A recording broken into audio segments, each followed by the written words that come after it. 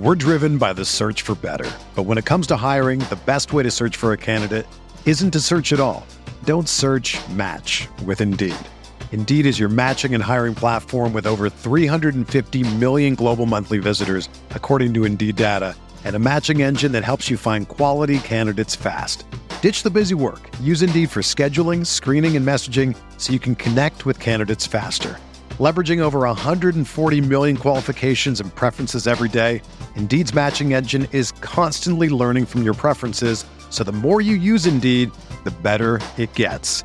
Join more than 3.5 million businesses worldwide that use Indeed to hire great talent fast. And listeners of this show will get a $75 sponsored job credit to get your jobs more visibility at Indeed.com/Blue Wire.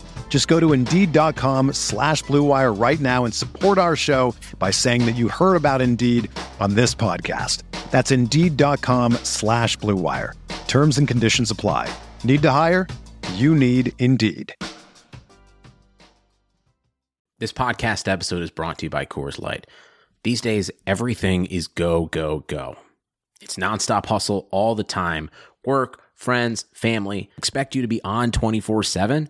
Well, sometimes you just need to reach for a Coors Light because it's made to chill. Coors Light is cold lagered, cold filtered, and cold packaged. It's as crisp and refreshing as the Colorado Rockies. It is literally made to chill. Coors Light is the one I choose when I need to unwind. So when you want to hit reset, reach for the beer that's made to chill. Get Coors Light in the new look delivered straight to your door with Drizzly or Instacart. Celebrate responsibly. Coors Brewing Company, Golden, Colorado. Hey there. We at Blue Wire just wanted to take a second to thank you for listening to this podcast. We know everything outside is pretty scary and uncertain, but we're committed to helping you get through your day by talking about the sports and teams that you love most. If you're looking for more great podcasts to distract you, check out BlueWirePods.com. Thanks for listening. Enjoy the podcast and stay safe.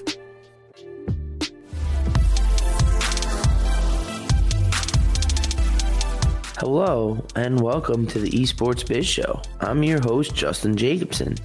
This week, we'll be discussing esports professionals. Just as a disclaimer, nothing here is intended as legal advice, as everything is for educational purposes only. This week's guest is Chris Smith.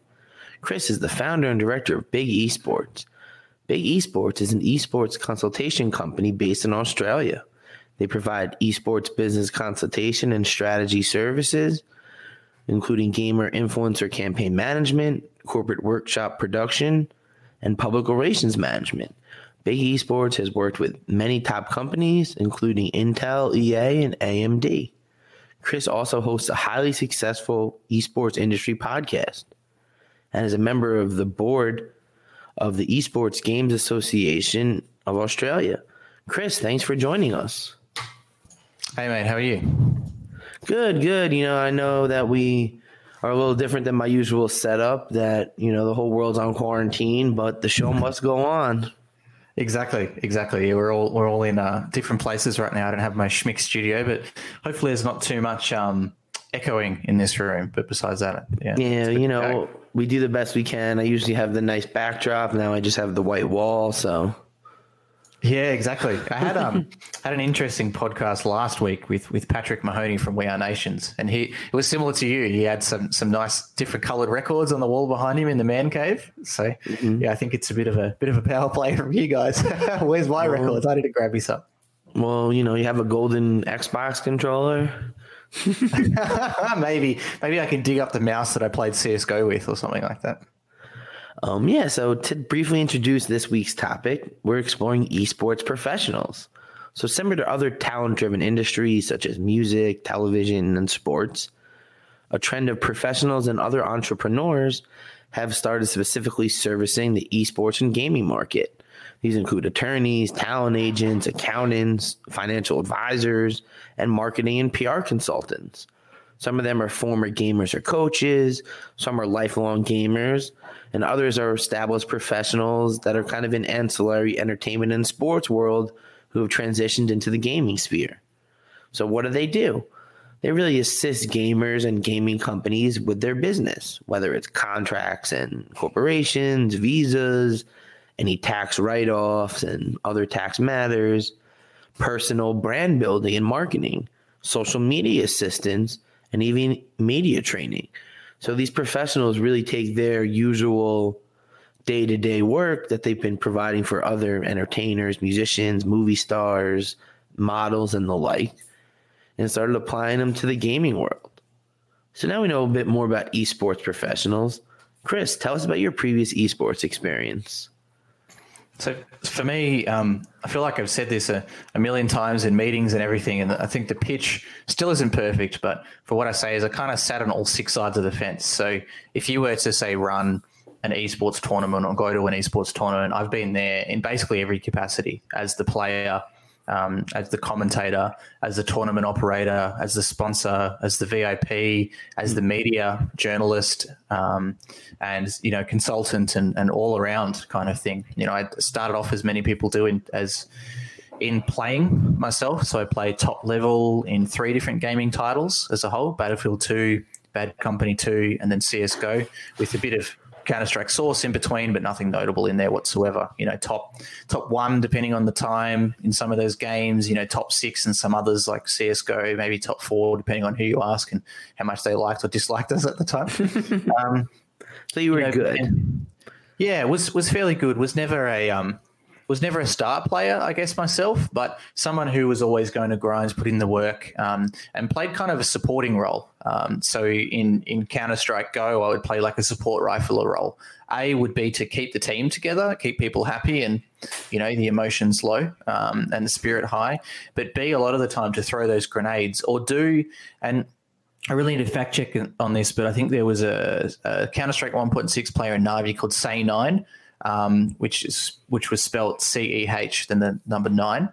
And his job quite often was to just bunny hop out and die to gain information. And that would be me sometimes. I was kind of like a moral support as much as I was just getting the actual kills. Well, someone's got to be part of the team. Everyone can't be the superstar.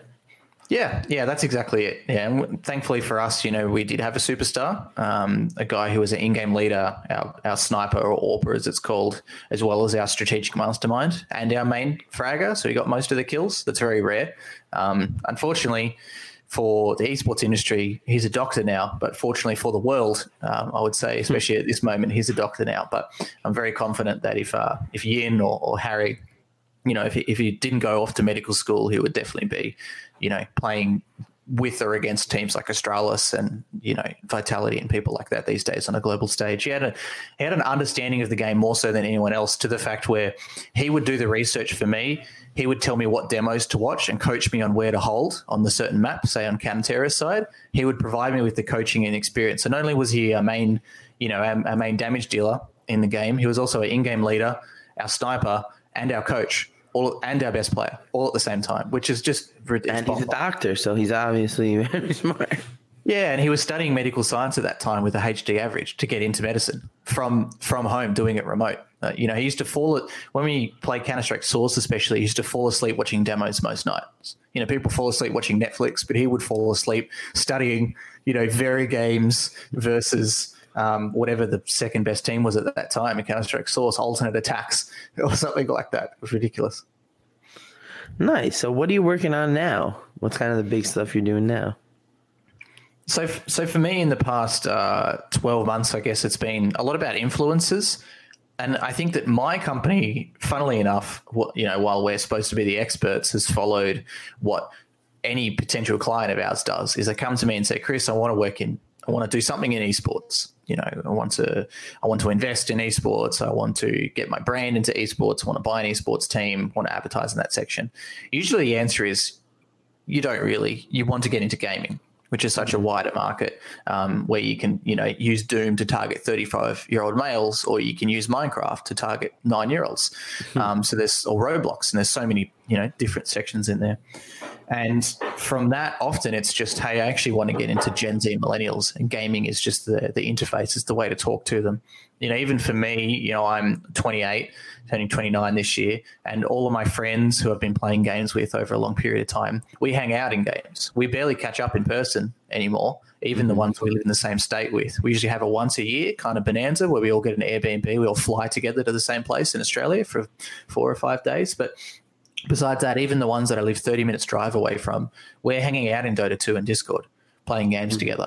And it's not as much about Dota 2 as it is just about hanging out and just talking with each other and catching up. So for us, we followed that similar path. I had some success early on in doing some consulting with companies like Fox Sports Australia and OVO Mobile, is graciously providing with the 4G I'm talking to you on today, because with coronavirus, Telstra has decided to do some planned maintenance for 2 days on the internet. And a few other companies as well, and thought, now's a good time to make a go of it. This was 2018, early 2018, and esports was really starting to pop off. But for me, I followed exactly that same path, where it started off as, how can I convince companies that they need my service or that they need this industry, and really trying to roll a boulder uphill the whole time, going to a company, not only trying to educate them what esports is, but telling them they need this service when they don't think they do, or sometimes they're really against it. So we've gone from that to working more in the wider gaming market, and especially working a lot more with influencers. And influencers, I think, is a great, you could say, gateway drug for these brands to get in, and it's a good bridge for brands to get in, because from what I can gather, is that most brands understand traditional sports, right? And most brands will advertise in that space. Then they understand from that you have sports stars. You've got Shane Warne in Australia, the second highest cricket wicket taker of all time. You've got Dustin Martin in the AFL, who's kind of like the bad boy of the AFL. He has some sort of shaved mullet. He has neck tattoos. And, who are these people? Exactly. Aussie icons. And, you've got these kind of people. So they understand what it's like to give that person a Mercedes, to do a TV ad with them for Bonds underwear or something like that, right? So that's easy then for them to understand, hey, gamers on Instagram, they're just the same thing. They're still on Instagram. They just have a slightly different audience. And that's a way to start to push them slowly into that section. And we started to test that. We started working with some brands and saying, look, hey, it's hard to tell a brand, do you just want to, I know you've never heard of this before, but do you want to put aside $200K to sponsor an esports team? Like it's a pretty crazy ask. But if you could say, hey, we see you're launching a new product coming up soon, carve off 10K, carve off 20K. Let's do something like within gaming. Let's do something within influencers. And then if you like it, then we'll see what we can do more, as we go into that space. And that's the advice I give to esports teams as well at the same time. You don't, imagine going on a first date with someone trying to propose to them. Like that's what it seems like a lot of the time when there's a brand who's barely heard of esports. You're going to them, you chuck them your deck, and you're like, hey, can you be my front of jersey mainline sponsor for $500K a year? And they go, whoa, I don't even know what esports is. $500K is a lot of money. And I think that there's maybe a bit of arrogance sometimes in the esports market that, hey, we've got this golden goose and this is amazing and everybody should be involved. But also a lack of understanding sometimes where they go, well, I'm just going to pitch McDonald's for $500K because what's $500K to McDonald's? It costs much more than that to set up one store, and they've got thousands all over the world. Not understanding that $500K is, 8 social media jobs, including 401K and dental and all this kind of stuff. It's investment in Google ads, which they know will provide them with X amount of return. They know that they'll spend $500K and get, say, $700 back. It's this kind of stuff too. And I think that, we've gone through all those learning experiences to ourselves. As well as if you were to ask me, who's quote unquote winning in the esports gaming market right now, to me it seems obvious that it's A, the publishers, and B, the content creators. And we as a company looked at the end of 2018 at our revenues, which sometimes were $0 in a month because we were just trying to push stuff uphill, and went, talking with Jerry Sarkis, the CEO of Playside Studios, who's also involved with our company. He said, well, just look at where your revenue's coming from. And for us, something like 70% of our revenue was coming from influencers, and we weren't even trying. They were just my friends that when I worked at Corsair, from NVIDIA and ASUS and MSI, is reaching out to me saying, hey, Chris, can you help me with this project? And I went, sure, it's in our wheelhouse, we may as well. So we realized that without even trying, influencers was most of our dollars in as well. So sometimes you got to follow the market, and it's really hard to build a market as well as build your own market share at the same time, to convince brands that they need to be in esports when they don't even think or know that they need to, at the same time trying to build a company. It's not like I'm going to release a mobile phone and try to steal 0.01% off Apple and then I'll be retiring on my yacht, with my 7 Ferraris. It's not like that at all. It's like, if you want to build a unicorn company within only esports right now, $1 billion company, well, the whole market's valued at $1 billion. So it's pretty impossible, for you to build a $1 billion company. But gaming is bigger than movies and music combined. And I think that's like what you and I talked about a lot in our content before, is that the teams that are doing really well are those who really blur those lines between the two.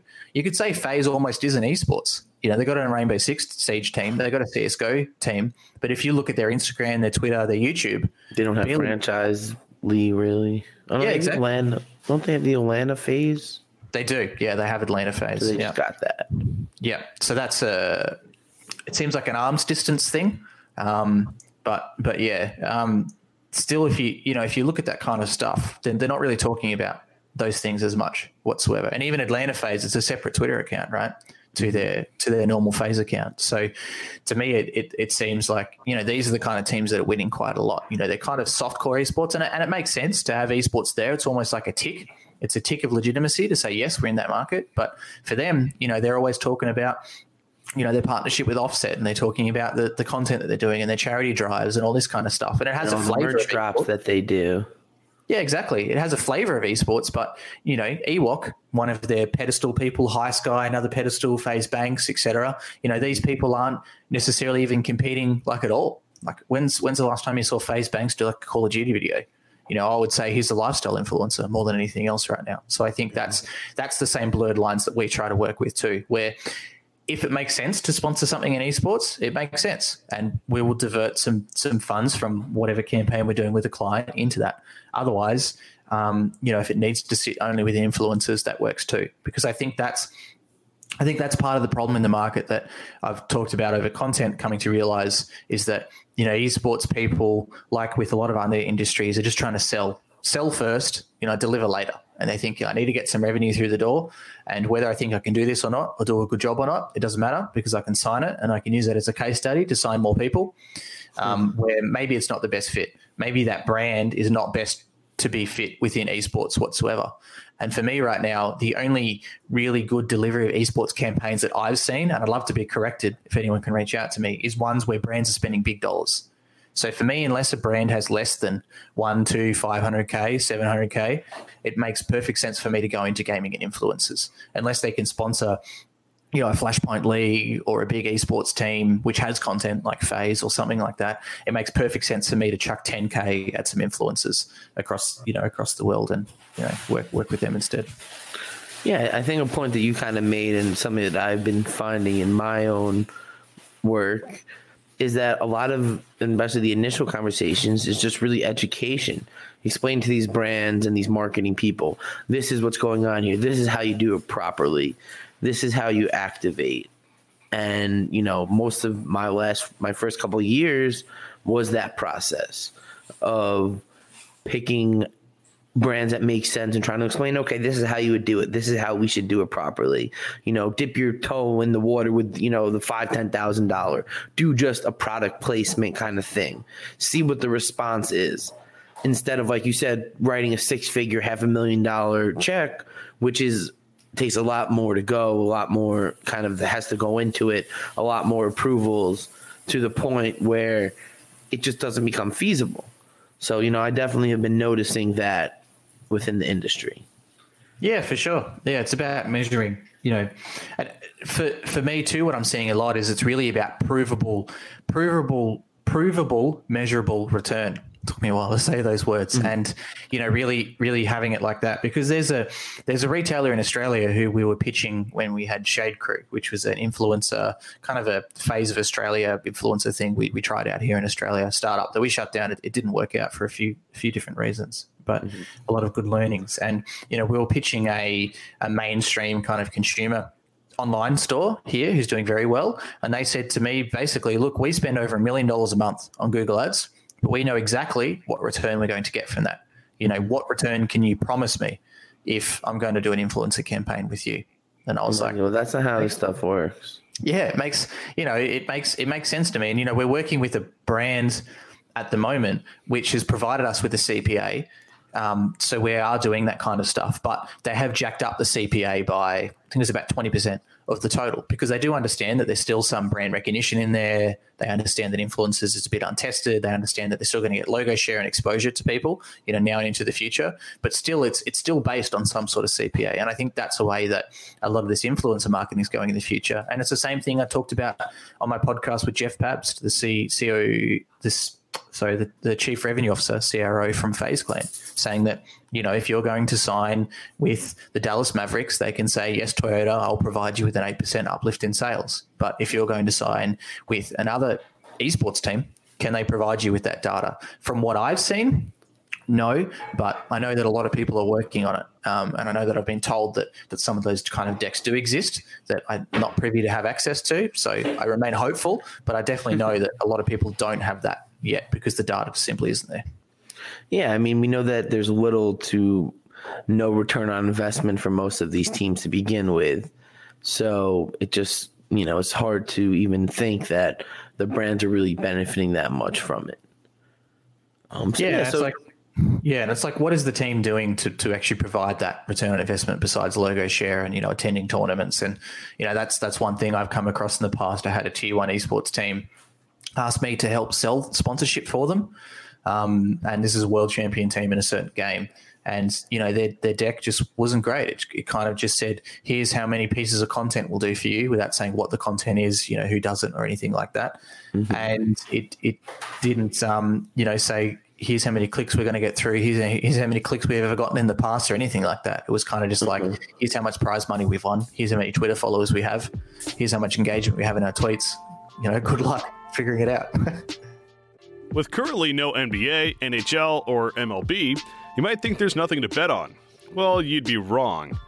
Our exclusive partner, BetOnline, still has hundreds of events, games, and props to wager on. From their online casino to esports to poker and blackjack, they're bringing Vegas to you. Missing the NFL? No problem. BetOnline has live daily Madden NFL 20 simulations you can bet on. You can still bet on Survivor, Big Brother, American Idol, stock prices, and even the Nathan's hot dog eating contest. All open 24 hours a day and all online. Use promo code BLUEWIRE to join today and receive your new welcome bonus. BetOnline, your online wagering solution. Guys, looking to last longer and go a few extra rounds? Get to BlueChew.com. BlueChew.com has the first ever chewable that brings your performance in the bedroom to another level. They've got the same active ingredients that are in Viagra and Cialis, so you know they work. And since they're chewable, they work faster. You can take them anytime, day or night, even on a full stomach. Plus, you don't need to go to the doctor's office or spend time waiting in the pharmacy line. Blue Chew's online physician is free of cost, and once approved, your order ships straight to your door in a discreet package. Here's a great deal for you guys. Visit BlueChew.com and get your first order free when you use promo code BLUEWIRE. Just pay $5 shipping. Again, BLUE Chew.com. Promo code BLUEWIRE. So how'd you kind of get into the business side of esports? What kind of led you there? I kind of fell into it.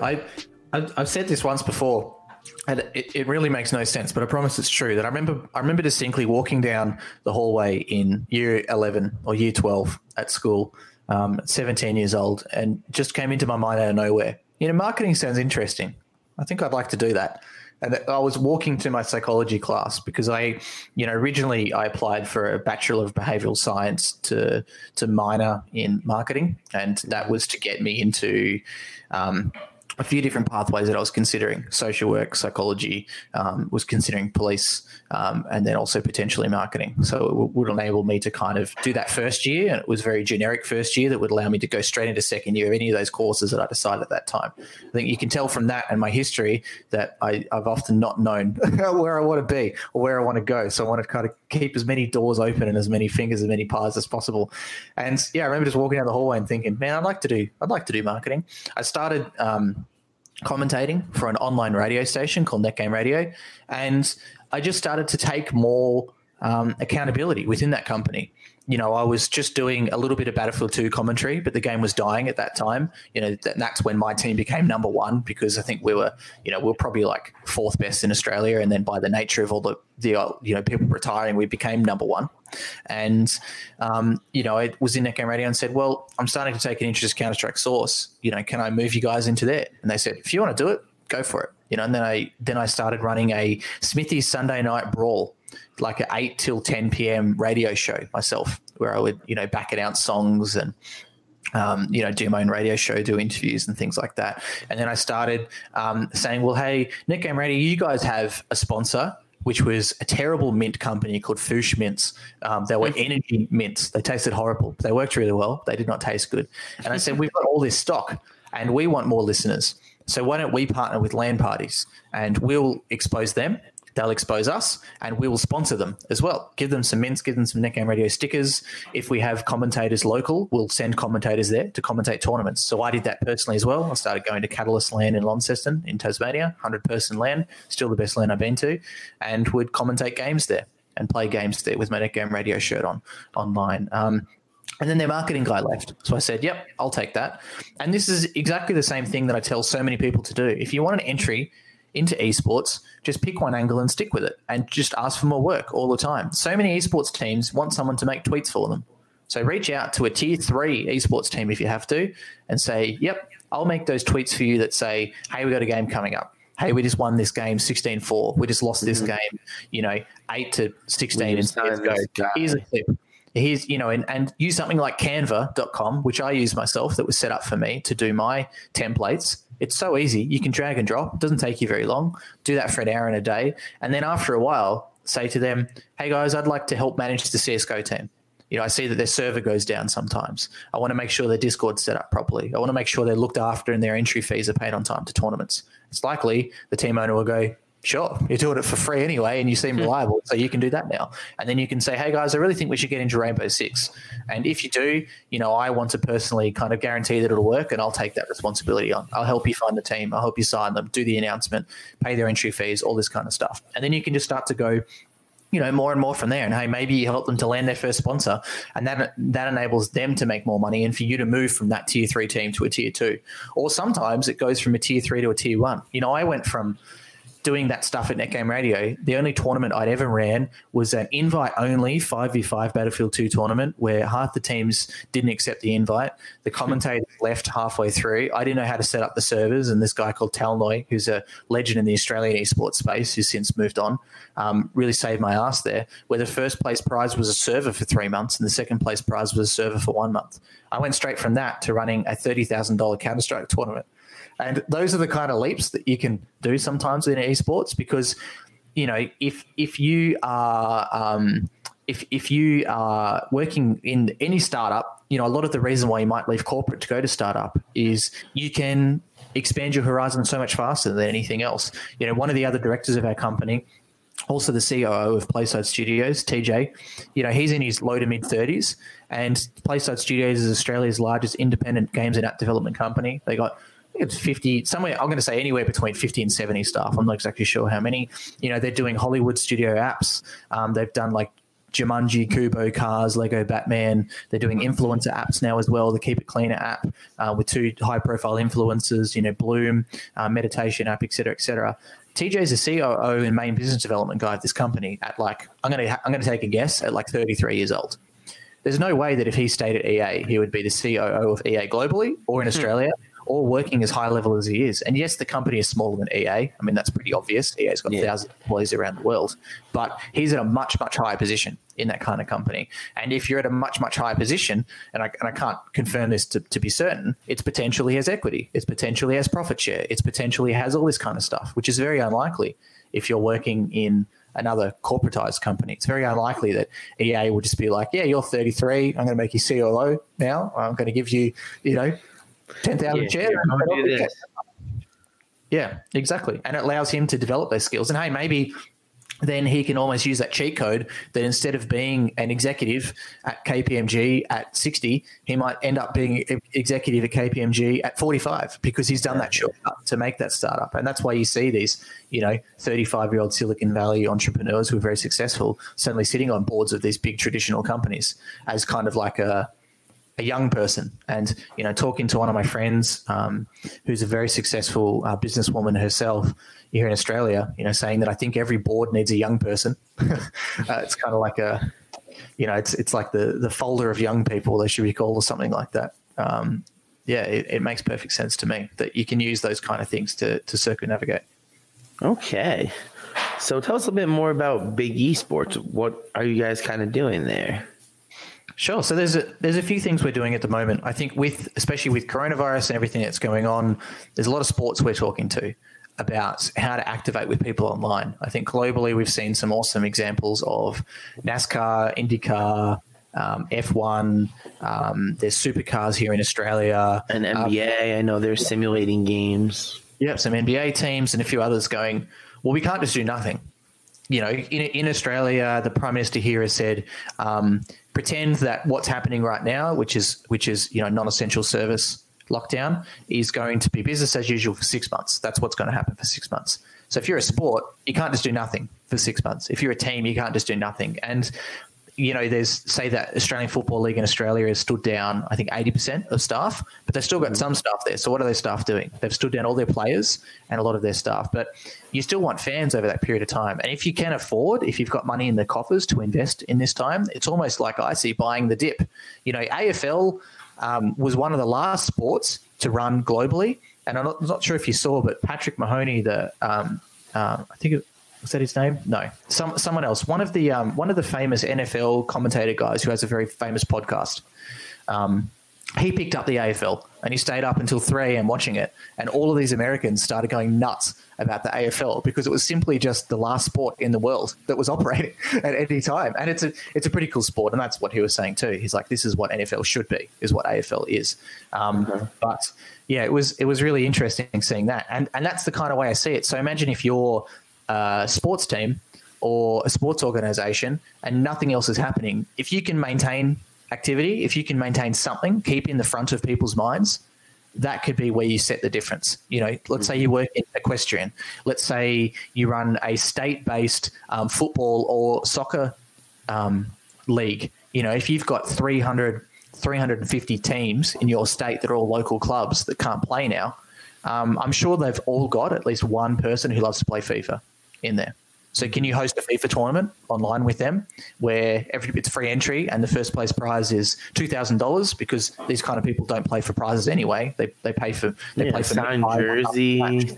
Yeah, exactly. So can you do that? Ball, whatever. And it doesn't cost much to run an online tournament. I've done, I don't know, probably 30. It really costs nothing to give a signed jersey. Yeah, exactly. Right. And post offices are still operating. That's an essential service that's counted here in Australia. So it seems to be a great opportunity. And, that's a way. And I almost see it as like buy the dip in investment. I had a good article sent through to me by Jerry about, now's the best time to buy into these, gaming companies, not financial advice, by the way. I don't have a financial securities license. It's just an article I saw online. But, saying that's the way I see it with content right now. A lot of companies that are friends and also clients of mine that work in the media space, they're seeing like anywhere from 4 to like 15x amount of people on their website at any time. A lot of Twitch streamers I work with are seeing a 1.5x growth. And yes, the dollars are down. The gamers group who owns Gameper and .esports, Riyadh, he commented publicly in the group that, their ad rev is already down 20 to 30%. That was on Friday, I think, and they're expecting it to go down to 40 or lower. But the viewership is so much higher. So if you can invest something during this time, even if you can just keep your content going and not lay off staff throughout that time, there's a potential that your viewership has increased 500%. Maybe that's going to go down by half after this is over, but you've got some new fans. You've got some people who were never exposed to you before. They're going to say, well, now I'm back at work. I actually really like the content these guys did over this period of time. I'm going to keep reading them, no matter kind of what happens in the future. Okay, cool. So, yeah, we're going to move on a little bit forward. So how is working with esports talent kind of different than working with other talent areas? Is there anything kind of unique to the gaming influencer world? Yeah, it's interesting for us, like to say like my validity, I guess, in the space. You know, we did Shade Crew for a while, which was utilizing traditional Instagram influencers primarily who have played games their whole life, but not really talked about it, bringing them into the gaming space. So working with some, you know, kind of prankster and lifestyle influencers, working with some sports celebrities, Shane Warne, who I mentioned before, and his son Jackson Warne, working with some fitness and entrepreneurial influencers and stuff as well. And recently we started doing a lot of work with sports talent. You know, just doing helping out Braxton Miller a little bit, NFL player, working with a boxer at the moment whose fight was cancelled at kind of the 11th hour at Madison Square Gardens, which is very disappointing to see because I would have loved to see him fight. I think he would have won pretty easily.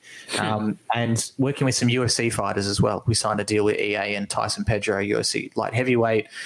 We were working on a show that was upcoming, which is up in the air, as everything is at the moment as well, with a bunch of UFC fighters and stuff as well.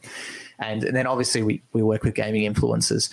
And it's really interesting. One of the most interesting things to me, because I'm a nerd, is just looking at the different pricing within each market. UFC fighters are cheap. They're so cheap. Unless they are top of the crop, then I think maybe they're a bit too expensive because there's so much hype around them. So it's always hard when you're thinking about traditional influencers because it's kind of like the articles that I've seen on movie celebrities and why they're not used anywhere near as much for any brand except for often Chinese brands because their audience is too wide. You know, if you're saying, hey, I really want to reach, you know, I really want to reach 18 to 24-year-old males that are a bit boisterous and like technology, straight to CSGO. Like, that's perfect. When you go to the Intel Extreme Masters here in Sydney, it's full of 19-year-olds drinking beers, having fun, doing shoeies, yelling, getting loud, having a great time, buying jerseys, smiling, slapping each other on the back, that kind of stuff. Perfect market.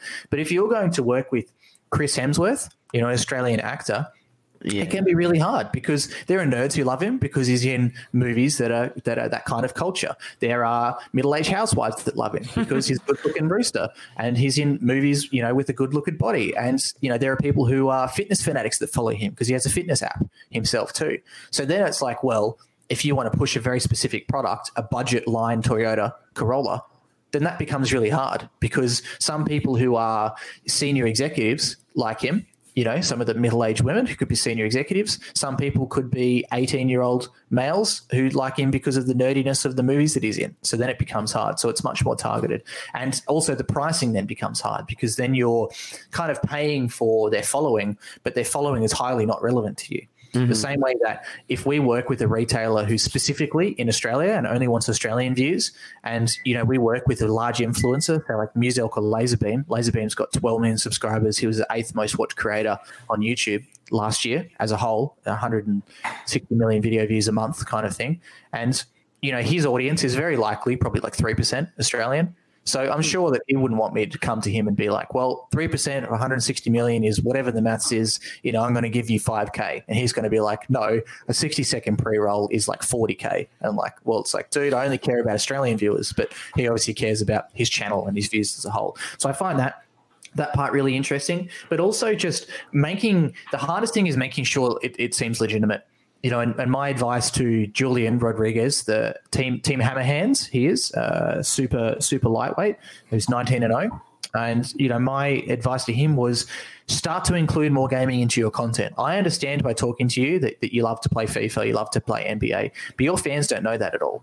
And if you all of a sudden pivot and become like, hey, I'm a gaming channel now, everyone's going to be like, what the hell's going on? Like, A, I don't follow you for this. B, I never knew you did this. C, it seems really inauthentic. Like you're just trying to grab it and run. So if you can start to integrate that. Some people that do it super well, UFC fighter Robert Whittaker, Australian fighter, previous middleweight title holder, lost it to Israel Adesanya in New Zealand. He's sponsored by Bethesda. He's been in a bunch of their promotion. He goes to PAX Australia, which is a 75,000 person gaming convention here, every year. He's on the Bethesda booth. He talks about Doom on his podcast. He talks viscerally about how he's been playing it since he was a kid. He loves the game. He explains why.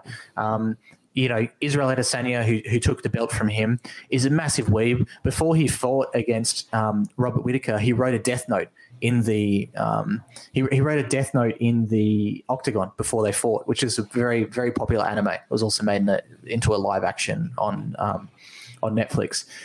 He has photoshopped photos to make his stances look like Naruto. He did a face-off stance with one of the best middleweights of all time, where it looked exactly like a Naruto image. So he photoshopped it like that. He bought his McLaren P1, I think it was, because it looks like a Naruto character. And he talks about it in a video. Like that is authentic, right? And some sports people I know, they are like that, but they don't talk about it much on Instagram. There might be an Instagram post every 6 months that says, hey, I'm on Fortnite. Or just a picture of them playing, but it needs to start being authentically integrated into their content and how that works. But going back to, I guess, the wider of your question as a whole, yeah, it's really interesting to see this development of, traditional people coming into the space, but just making sure there's like a fit and a purpose for it, and also understanding what they're used to charging in their industry. The makeup industry has extremely high profit margins. They spend a lot of money on marketing, and you see a new palette launch by a certain company. They will fly 30 influencers to Bali, in probably not 30, but more like 12 influencers. They'll fly them from all over the world to Bali, Indonesia. They'll put them up in a 5-star villa hotel for a week. They'll take them out to dinner every single night. You would be absolutely insane if you would think that a company like Corsair or Razer or Logitech would ever do that, because the margins within this industry is nowhere near like the makeup industry, because the product is so much more expensive to R&D and to develop this microphone than it is to, once you've developed the powder for the makeup, to just keep repurposing that. There's not as many tools that are required, and not as many physical parts that are required. So that means that these makeup influencers, and I have seen this because I was scouting for some for EA to do a campaign, and some other clients as well. Man, they're expensive because they're used to being paid so much, because that's what their industry is. But it makes sense. If you can command that money, you'd be stupid not to charge it. But it's not applicable a lot of the time for that gaming industry. So just that, and also understanding the purpose as to why you're selecting these people. There was a campaign in the past, I don't want to talk too much shit about it, but it was a campaign where kind of like a traditional influencers set up their own esports team, and they played with another 3 or 4 traditional influencers together. And it was terrible because none of them knew how to play the game. They did a video of them playing in the tournament, and they got knocked out instantly. I think between them all, they maybe got 1 kill. And the way you can tell as a gamer at the start that it was inauthentic is because every single time they went to do something on their keyboard to play, they would look at it. Look down. Yeah, look, you got it straight away. Like they wanted to drop a weapon, pick something up. They would look at their keyboard, and you could tell straight away, not a gamer or doesn't know how to play this game. So maybe they should have done something a little bit more light touch, a little bit more. Right, a little bit more in their wheelhouse. Yeah, exactly. Maybe some Rocket League or something. That's easy to pick up. It's fun. It's engaging. It's exciting. Like you don't have to chuck someone. And we went through the same stuff with some sports and esports. Like, yes, Fortnite is big, but if you want to get a traditional golfer or a traditional tennis player or something who doesn't know how to do it, man, it's hard. Like we got Shane Warne. Like I said, you don't know who he is, right? But second highest wicket taker of all time in cricket. So kind of a legend in that industry. And we had him playing Fortnite, and it was great. He's a really good guy, and it was funny to see for a while. But after a bit, it was like he doesn't know how to aim, and he doesn't know how to build. Yeah, like I don't know how to build. Yeah, so it loses its appeal over time. At the start, it's like, funny, boomer playing video games. He's a cricket player. He's in esports. This is really cool. But then after a while, it's like, okay, he doesn't know what he's doing. And it was good because I think the stream went for an hour or something, which is a good amount of time. And we ended up, being featured on some meme pages, and the channel got picked up and kind of exploded for a bit because everyone's like, what the hell, Shane wants streaming video games. But, I think it loses its appeal after a certain period of time. And we saw that with our influencers who we moved to Twitch. We saw their first stream concurrent viewership versus their second versus their third versus their fourth. It just drops down till you get to like your 6th stream, and then it kind of sat pretty stable after there. So just because you have 200,000, 1.5 million Instagram followers does not mean you're going to be getting 20,000 concurrent viewers on your stream from day dot. And we've tested that quite heavily with an influencer who had 175K. He was playing with AFL players in Australia with 20 to 30K every time. He was playing with a singer who's doing very well on the global circuit at the moment with 500,000 followers, this kind of stuff. Like we could see, how many views these people can realistically command on a different platform than what they're used to posting on and being followed on, which is Instagram. Yeah, especially from the beginning. It's like I was looking into some of these things because it's a big trend in the music world of, musicians and even some of my clients like setting up Twitch to like do fireside chats or to bring you kind of like live DJ sets. And it's like, yeah, you may have 50,000, 100,000 followers, but how many of those use Twitch? How many of those are going to download Twitch? How many of those are going to tune in at the exact time that you're doing things? As you said, you start going down to percentages where you maybe have 10 live viewers, which is cool considering you just started out of nowhere. But when you're used to 6 figures to have 10, it's pretty alarming. Yeah, I think it can hurt a bit. And some of the advice from one of the gamers that we had in Shade to one of the non-gamers was, I wish I could do this on StreamYard, is turn off your concurrent viewership so you can't see it. You can do that in OBS.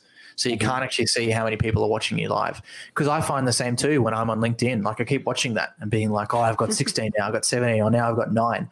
And it's stupid. Like I don't need to worry about that, especially not when I'm live. I need to worry about the guests and the discussion and what's happening and not be distracted. But it's super easy and it's common. And you're 100% right in what you were saying about it can be disheartening with those numbers. And it can be hard when you're used to getting 30,000 likes per Instagram post to getting 30 concurrent viewers. But also at the same time, remembering that some people fight their whole life for 30 concurrent viewers and never get there. So if you can start with 30, you can build. And, Seth Godin, This Is Marketing, fantastic book for anyone to listen to. He always says, focus on your first 50. People are so worried about their millions customer. They're not worried about their first 50. So if you've got 30 concurrent viewers, see if you can get yourself 50 subscribers. And hey, that's 50 times $2.50 a month. That's a good bit of money to start kicking yourself off to pay attention to it. And ask those 50 people who subscribe to you, why? Why are you here? What kind of content? How did you discover me? Would you like to play with me? What other streamers do you watch? And things like that too. And you can start to build over that period of time. And I've tried to do the same with the podcast too. Whenever anyone comments, hey, I listened to your podcast, like it's an honor, but B, asking them those same kind of questions. Why? Like, why do you listen? What information do you want to see? What do you want to get out of it? Who's your favorite guest? And it's been great for me because some of it is I got more listens because one guy listened to one of them and said, hey, I want to know your best of. And I said, well, what do you mean best of? It depends exactly what you want to learn about. And he's like, well, I want to learn about esports teams and how they make money. So I was like, bam, Jeff Pabst from FaZe. And I was like, Anne Matthews, co-founder of Fnatic and previous finance officer and, et cetera, all this kind of stuff. And it allows you to really understand like who your core audience is. And I think it happens, we probably talked about this in our podcast, is that it happens so much in esports that people are so worried about, their millionth fan. They're so worried about being 100 Thieves, so worried about being FaZe. But if you look at it, from a timeline perspective, how long has 100 Thieves been around? And you could say they're probably pretty similar in size to FaZe across their following. But they did that from zero. Yes, they had Nadeshot, who had multi-million followers himself, or at least a million. But they still had a grounds to start from. They still had to start from somewhere. And if you're an esports team, there's no reason you couldn't pay an influencer 10% equity and $5,000 a month simply to be the face of your brand, like so many other brands do. There's no reason you couldn't manufacture your own Nadeshot. So take a look at how they started from zero. And, their zero might be different to someone else's zero, but it's definitely obtainable. There are definitely teams that raise $10 million before, filing for their name to be registered, things like that. So what's the Esports Game Association of Australia? What are you doing over there? Not enough, I think would be the easy answer. So the EGAA, it's been an interesting learning experience as with many things for us. So many years ago, I think like 2016, 2017, I was working for Corsair and I was thinking, people always ask me, Chris, I've got $5,000 a quarter to spend, which was a reasonable amount of money in those days. What esports team should I sponsor? And I go, well, I'm seen as an expert in this space to these people, and also they're my friends. If I tell them to go sponsor an esports team and it goes belly up, that's my fault. And I don't want that problem. And at that time too, I didn't think any of those esports teams were worth sponsoring, not for that amount. Similar to now, it needed to be either less, like just some products, or much, much more to get some proper worth out of it. So, I came up with this idea. Can I create similar to, and I'm sure other codes are like this, but the NRL in Australia if you want to be a player agent in the rugby league, you need to go through a course and get a tick and then keep renewing your license. So I thought, can I do kind of similar? Can I have a list of people who will go through some sort of process with me where I can verify they're actually a registered business? Because at that time, so many esports teams weren't in Australia. They were just functioning just as they were through an owner's bank account. Tax implications, talk to your accountant. So are there some people I can give a tick to and then say, okay, there's a bit of safety on my side. So I went to Nick Vanzetti, current vice president of ESL APJ and a real esports icon in Australia. It's a lot. Him and his team are a lot of the reason esports is where it's at in Australia right now, as advanced as it is. And said to him, I want to do this. And he said, look, a lot of my problem as ESL is I have to deal with all these disputes on behalf of teams and players, and I don't want to do that. I'm a tournament provider. I don't want to get in the weeds and be like, did this team steal this player and like make rulings and things like that? So can you guys work on that too? And I said, maybe. Haven't really thought of that. We brought on board Matt Jessup, an esports lawyer, who's my lawyer as well now, to do some work with us around, what's the legality of this? He was an NRL player agent, and he did manage a bunch of male and female players. So he did understand what that was like from that standpoint. We brought on Dave Harris, who is from Guinevere Capital, who has I can't remember what the wording is, controlling stake, majority stake, a large stake in Excel in London, who's an esports team doing well, and some esports teams in Australia too. Excel just brought on Fanatics CEO as their CEO or COO, and they brought on chief of marketing from Adidas onto CEO or COO, something like that. So they're doing extremely well. I ended up pivoting a little bit to be, everyone was talking about governing bodies at that time. Everyone's still talking about governing bodies. I think most people understand that governing bodies are a bit of a farce as far as esports globally goes. Usually they are what I would say is someone walking into your house and saying, I'm your dad now. And people go, who the hell are you? Yeah, what's your authority? Why should we listen to you? Yeah, and do you have the publisher's backing? Is the Call of Duty World League listening to you? If not, should I listen to you? Is the Overwatch World League listening to you? Does Riot Games report to you? No. So, that's the other issue as well. Are you going to get Tencent to ever, report to someone? Probably not, unless they're highly relevant the Chinese to them. Government, right? Yeah, potentially. But so we came around that. So then it went, okay, how can we be more for where we came from? Nick Vanzetti was driving vans, multiple states to run esports tournaments. I was sponsoring his events for $1,000 and selling products at his event.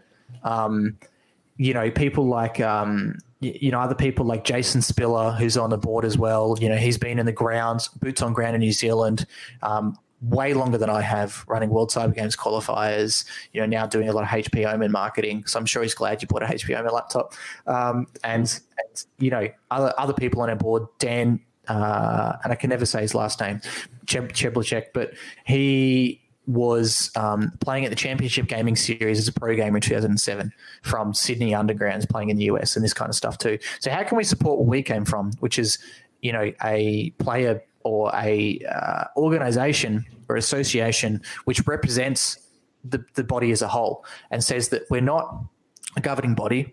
We can't tell you what to do, but let's try to be that focal point where we can run certain boards and groups. We can run like our esports games awards that we did for Australia only, where we can do our conference, which isn't like a lot of conferences, wasn't focused at all on external people coming in, but only focused on internal.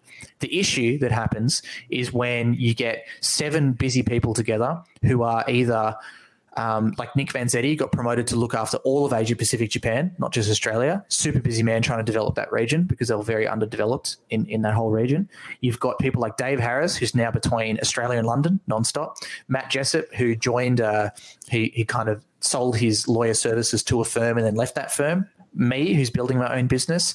Dan, who's building Heaven Media here in Australia as well. How do you take those 7 really busy people and give them more work? The answer is it becomes hard. It becomes some people will take more initiative than others at certain times and then fall off and get burnt out. Other people will take more initiative. So for us, we had to, we had a strong start and then we had a big fall off for a long time where, we had a lot of internal talks and had to be like, Are we servicing the community properly by doing this? Are we just being more of these people who kind of claim to be some sort of governing body and do no work? How can we make sure that we're servicing? So we had some good board meetings. We put some proper plans in place, and you'll see some more stuff from us coming up soon, which is more sustainable, more focused, less broad brush, and more about specificity. Is that how you pronounce it? I don't know. More specific, basically, and using that same thing that I just said. Who are we here to serve? Are we here to serve the game publishers? No, we're here to serve the tier 3 team that just wants to make a business and wants to make it happen, but doesn't know where to gain information or contacts.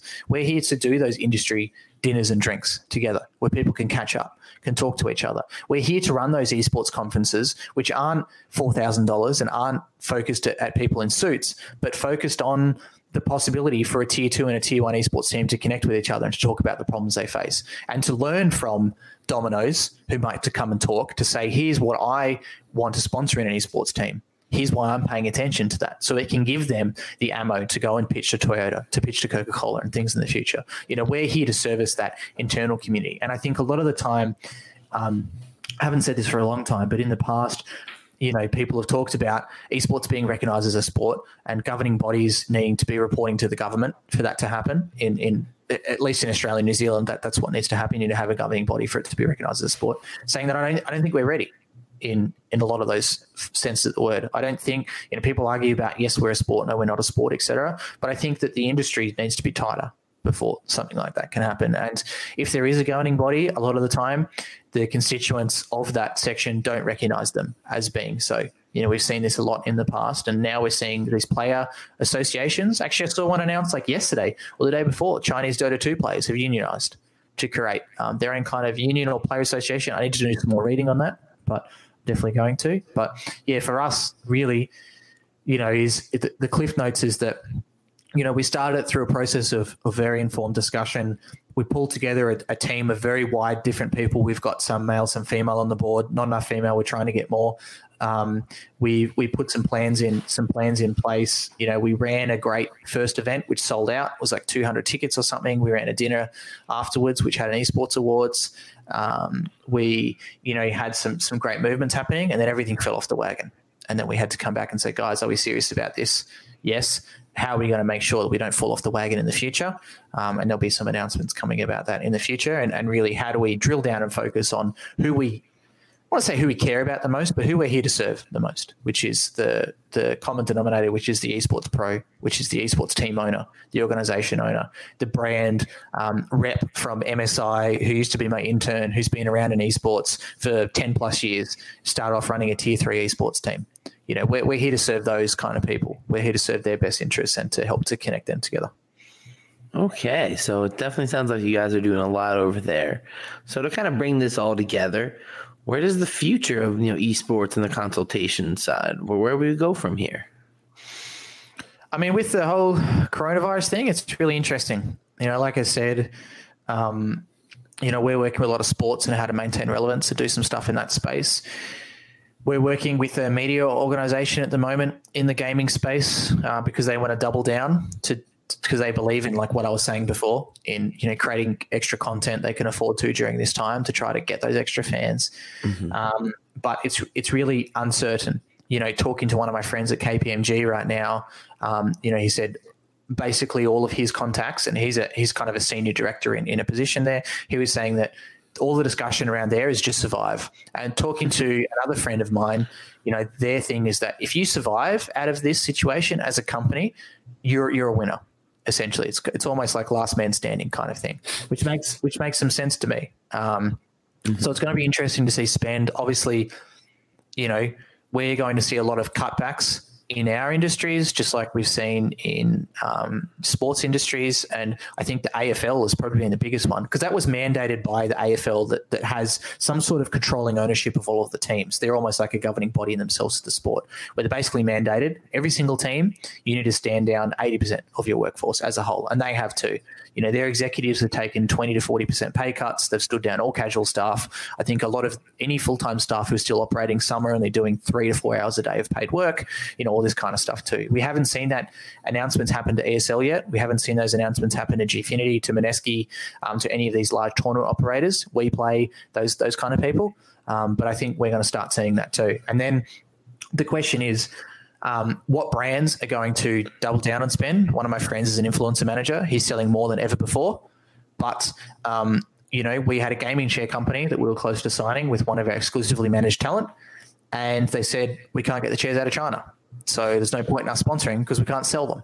So then Makes sense. It's so much uncertainty right now. And talking to TJ, who I mentioned before yesterday, who's a co-director in the company, is saying that any sales pipeline deal that was ever happening for us, no matter how close we were to closing it, is considered off until it's formally discussed again over email or phone that yes, it's still on.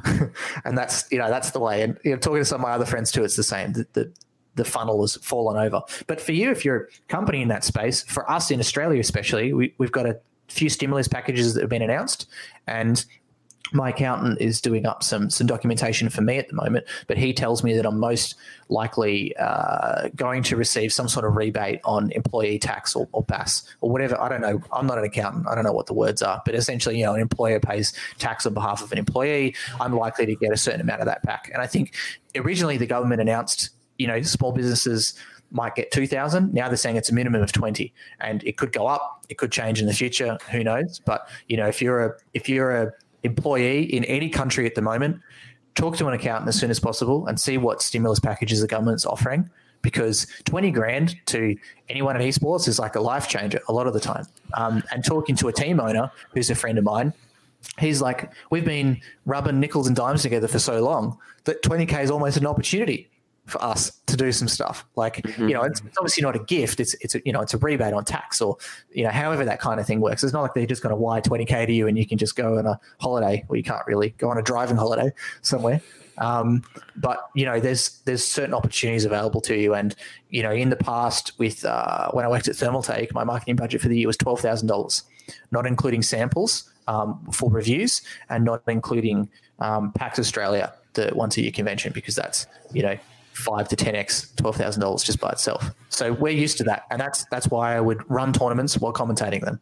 That's why I'd run tournaments while playing in them. I would be the server tech, I'd be the in-game admin, and I'd be the marketer and all this kind of stuff. And we're used to doing things like that. So now's the time for us to continue being a bit crafty, but it's definitely got to be hard. And I think I saw that team, is it Reciprocity, who were looking to list in Canada. They've said that they were raising money and looking to list on the TSXV. And because of this, the bottom's fallen out of them. And they've basically had to get rid of everyone.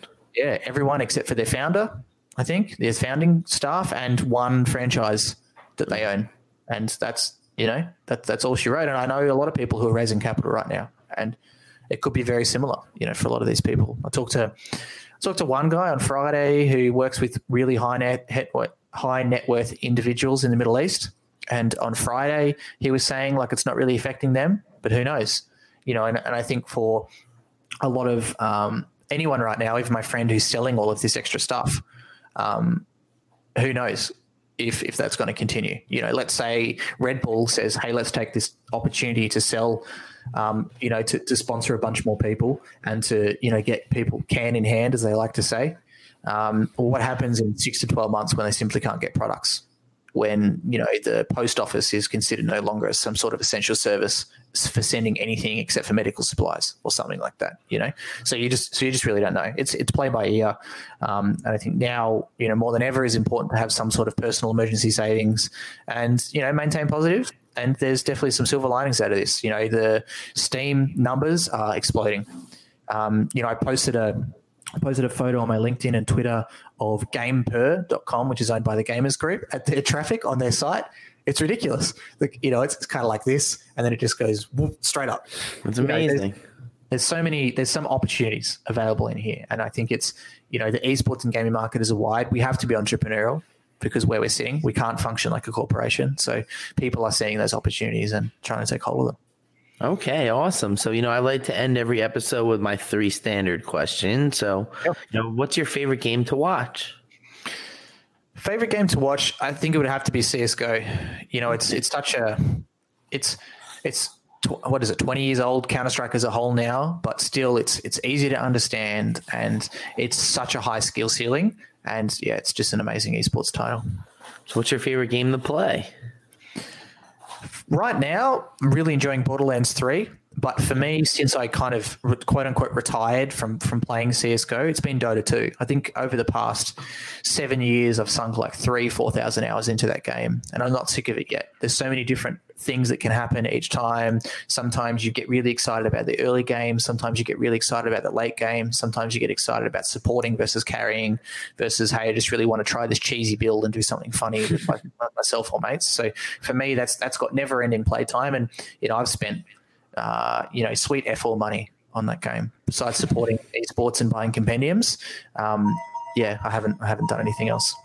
Awesome. So who's your favorite video game character? Mario, Luigi, Pikachu, Something I never thought about before. I think if I think back about fond memories about some sort of character, it'd be the Battlefield 2 medic, which is more of a class than anything else, because I just had so much fun, man, playing that game. I have a tattoo of Battlefield 2 on my leg, and it's what I grew up playing. It's what I grew up talking about. It's what I grew up thinking about all the time. And playing a medic in Battlefield 2 is great. You get 4 grenades, you get an assault rifle, and you can revive your mates. Pretty OP if you ask me, but so fun. Awesome. Well, Chris, thank you so much for this. This was extremely insightful. Thanks everybody for tuning in. Make sure to follow me on Twitter, JustinJESQ, and check Apple Podcasts for all our past episodes.